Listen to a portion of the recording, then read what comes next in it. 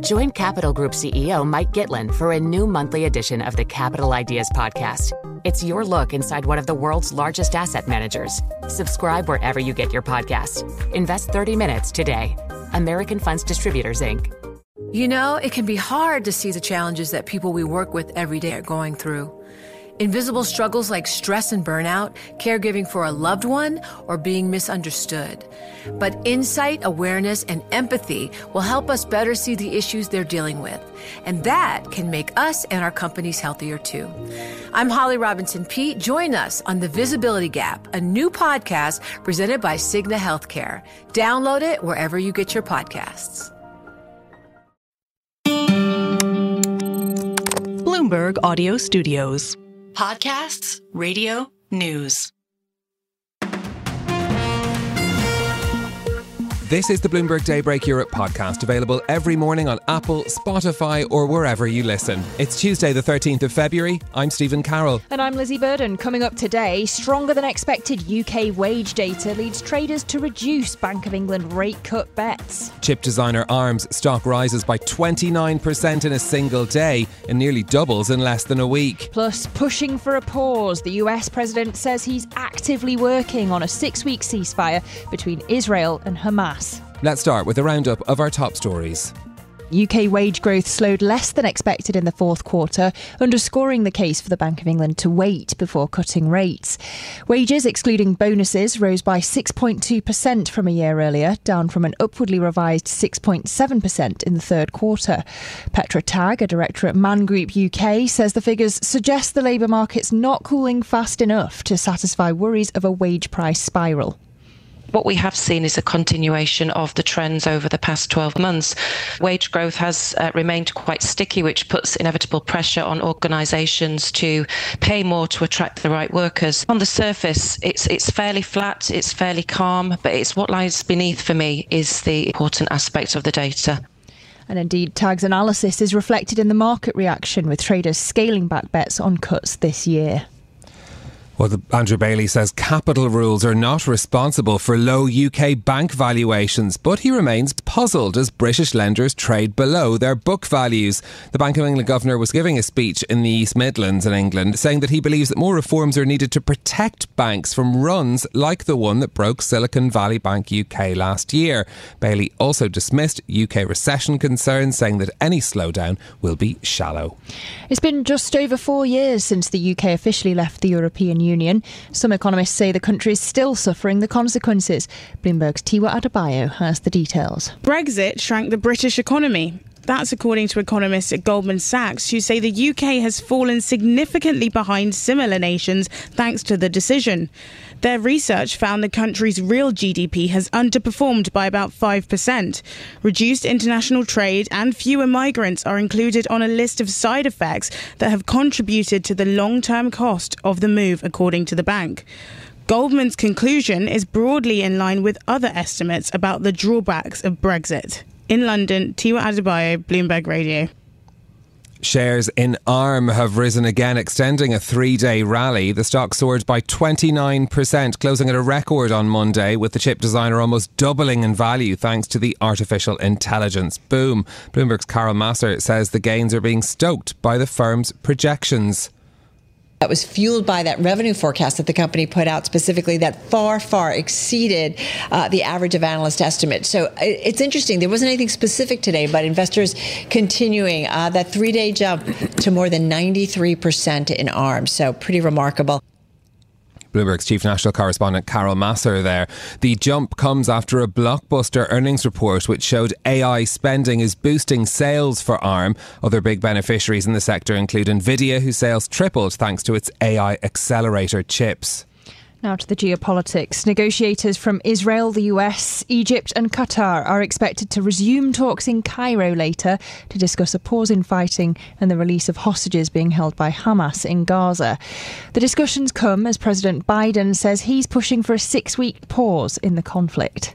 The United States is working on a hostage deal between Israel and Hamas, which would bring an immediate and sustained period of calming to Gaza for at least 6 weeks, which we could then take the time to build something more enduring.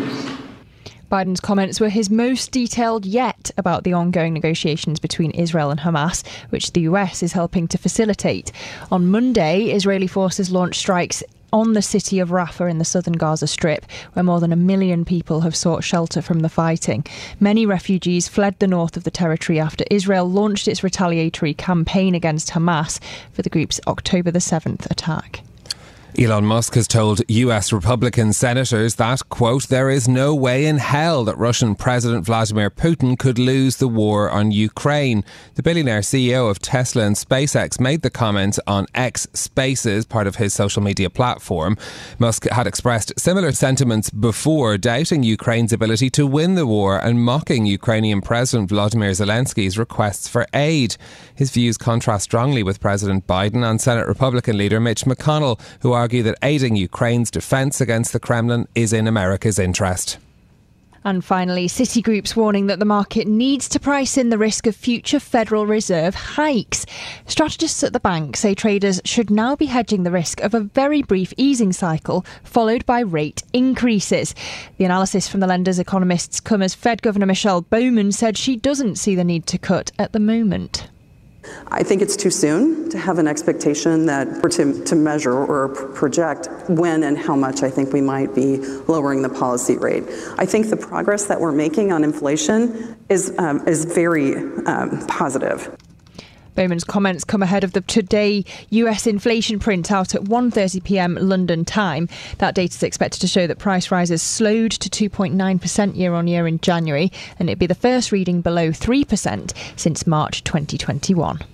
Well, in a moment, we're going to get more analysis on that UK jobs data. But first, we're going to have to talk about Taylor Swift again, because it seems that her presence at the Super Bowl boosted those viewing figures to hit a US TV record. 123 million is the number. Pretty stonking stuff. Yeah, really interesting to see an increase in that as well. There's often conversations around the declining television audiences, particularly for big live events, but that fact that there's an increase, a 7% increase, and perhaps, attributable to the presence of Taylor Swift, perhaps to do with the streaming options that are being made available, because it was across CBS on live television, but also on Paramount Plus as well. I did try to look for a European counterpoint to this story, which obviously the first thing you would think of, Lizzie, is the Eurovision Song Contest, which is which is the biggest live audience event for television that's annual. That's actually on the way down, though, but that's partly because of Russia's exclusion from the contest and thus it not being broadcast in Russia. So 162 million people watched the Eurovision Song Contest final live and streamed last year. That had come down from about 183 million in 2021, but perhaps a trend that's interesting to compare in terms of television audience habits. OK, they just need Taylor as a guest star. Well, let's get to some more serious numbers now. We've had the latest reading on the UK labour market this morning. Wage growth slowing less than expected in the last 3 months of the year, but the unemployment rate also falling unexpectedly. Our chief UK economist Dan Hansen joins us now for more. Dan, what's your read on this? You've got Torsten Bell at the Resolution Foundation saying the big picture is positive, but the market reading this hawkishly, paring back their bets on rate cuts in 2024. What's your take? Well, yeah, I guess it depends which way you cut it. In terms of sort of living standards and the like, Torsten's absolutely right. We've got real wages rising here in the UK, but obviously from an inflation perspective, and I think the key thing here is inflation over the medium term, and the idea that it might settle at 2%, which is what the Bank of England really is aiming for here. I think the market reaction is probably about right in that this was a sort of hawkish report, if you like. You had, as you mentioned there, faster than expected. You had a slowdown in wage growth, but it wasn't as significant as people as expected. And we've got this unemployment rate that's extremely low at 3.8%, but there are some lingering questions about the quality of the ONS data. If you look at broader survey measures, there are sort of stronger signs that the labour market is loosening. But I think all in all, I think for us at least, it's that wage growth number, the fact that wage growth isn't slowing quite as much as people expected. And the thing on the horizon now is that national living wage increase, which is the big thing that we're going to be watching with the wage figures, and whether that sort of derails this disinflationary process we've got in the wage figures at the moment. Yeah, in April. Because markets have paired their bets on where they see the Bank of England cutting rates this year, down to kind of around 77 basis points the last time I looked this year, with the first cut looking most likely now in August. Do you see this reading having a material effect, or how do we put it together with what we're expecting in terms of the inflation numbers tomorrow? Yeah, I mean, I think what's going to be really... I think you've got to look slightly through I'm not saying this is noise, but there's going to be two bits of this over the first half of the year. You've got the first quarter where I think you will, particularly with the inflation figure tomorrow, we might get a bit of a setback there. We're expecting a slight rise, but I think the band of uncertainty around it is pretty big in terms of where that inflation number could land. But I think a lot of economists, including ourselves, are looking to that second quarter where we think inflation will really drop, and quite significantly. And now the question is whether the bank will put significant weight on that, or whether it's just going to continue to wait that little bit longer for the wage numbers to come off, and also core inflation to come down as well, because that's going to take longer to come down than the headline rate of inflation, because the drop in the headline rate is about energy prices. So I think there are question marks, but it's sort of a bit of holding your nerve here with the narrative, because I think it will change, and it will change going into the spring, and there will be a question marks, particularly as well. I know Bailey dismissed appeared to dismiss the points about recession yesterday, but if that narrative builds in the press, we've got an election probably this year, that's going to be really difficult for the bank. It's going to be a difficult one for them to navigate. Yeah, and you mentioned the uncertainty in estimates around all this data. That, of course, is leading to volatility in the markets. But a huge factor in that, when it comes to the jobs data, is how unreliable it has been because of the flaws in the labour force survey. How much caution are you treating the data with? When is it likely to improve? And are there other private surveys that we should actually watch more closely? Yeah, so to answer your question directly, a lot of caution. I find it quite difficult to believe the labour market tightened over the second half of last year, which is what the data currently shows, when the economy was maybe in a very mild technical recession, but definitely stagnating, flatlining. In terms of other indicators to look at, I mean, in terms of surveys, one thing we look at is the KPMG REC survey, quite a lot of detail, and that's something that the Bank of England places a lot of focus on, not only on the sort of quantity side of the labour market, so what's going on with unemployment, employment participation, but also in terms of wages, which shows, there's a promising picture there on the wages side as well. So it goes to the point that the bank has made in its minutes and in its guidance for quite a few months now, that it's looking at a broad range of data. And I think, just to answer your question directly, you should treat the official data, at least at the moment, with quite a bit of caution. It should begin to improve in the first half of this year, but the big point will be in September, when the new LFS survey comes out. But that's obviously an awful long time to wait to know exactly what's going on with the labour market. Okay. Our Chief UK Economist, Dan Hansen, thank you very much. The Capital Ideas podcast now has a new monthly edition hosted by Capital Group CEO Mike Gitlin. Investment professionals reveal their best mentors, how they find their next great idea, and a few funny stories. Subscribe wherever you get your podcasts. American Funds Distributors, Inc. You know success when you see it. Or you think you do. The people in the spotlight. Athletes, actors, artists. But what about the people behind the scenes? You know, the ones who make it all happen. The lighting engineers, the sideline photographers, the caterers. They're small business masterminds. And if there's one thing they have in common, it's making their money work harder. That's why they have a business bank account with QuickBooks Money, where they are now earning a generous 5% annual percentage yield. Yes, 5% APY. Making your money work as hard as you do? That's how you business differently. Learn more about QuickBooks Money at quickbooks.com/5APY. Banking services provided by Green Dot Bank, member FDIC. Only funds and envelopes earn APY. APY can change at any time. Okay, from the economics to the geopolitics, let's go to the Middle East now. The push by the United States for a prolonged pause in fighting in Gaza of at least 6 weeks to allow the release of more hostages. Our EMEA News Director Rosalind Matheson joins us for analysis. Ros, what else do we know about this plan? Well, all we know about the plan is outlined by the US President Joe Biden. last night is the timing that he would prefer for what he calls a pause in the fighting, and that's for 6 weeks. There's been lots of different plans floating around with different timeframes, anywhere from a couple of weeks to 4 or 5 months, depending on who's compiling it. But the elements of the plan are really the key beyond the timeframe, and that is the question of what's involved. Particularly, is it on an understanding that it leads to a permanent ceasefire in the fighting, and what happens to the Israeli troops in the meantime? Do they withdraw partially from the Gaza Strip, or do they need to withdraw fully from the Gaza Strip? And those seem to be really the sticking points in all of this. So regardless of whether it's sort of 6 weeks or 4 months, there are more fundamental problems in these negotiations towards a pause. But at least we do know that conversations about it at least are ongoing. Yeah, indeed. We're following these reports of a meeting of CIA, Mossad, Egyptian and Qatari officials today. Are the fact that there are conversations being had like that an indication of progress towards an agreement? How should we read into them?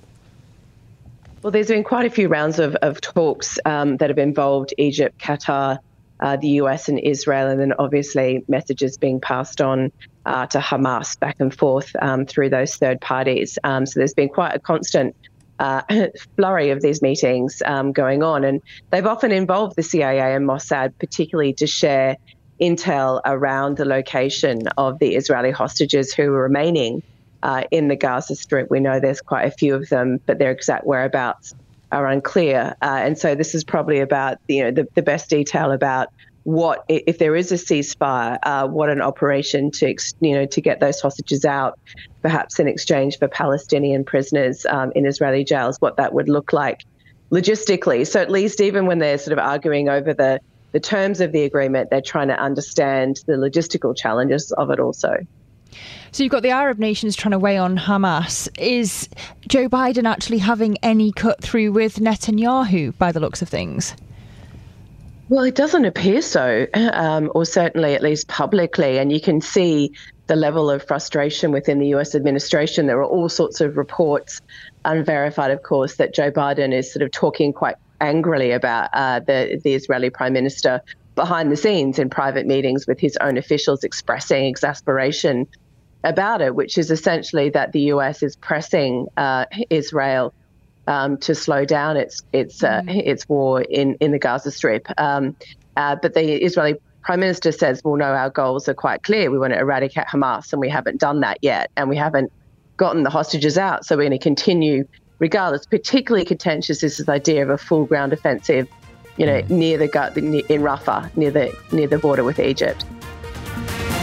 This is Bloomberg Daybreak Europe, your morning brief on the stories making news from London to Wall Street and beyond. Look for us on your podcast feed every morning on Apple, Spotify and anywhere else you get your podcasts. You can also listen live each morning on London DAB Radio, the Bloomberg Business app and Bloomberg.com. Our flagship New York station is also available on your Amazon Alexa devices. Just say, Amazon, play Bloomberg 1130. I'm Lizzie Burden. And I'm Stephen Carroll. Join us again tomorrow morning for all the news you need to start your day, right here on Bloomberg Daybreak Europe.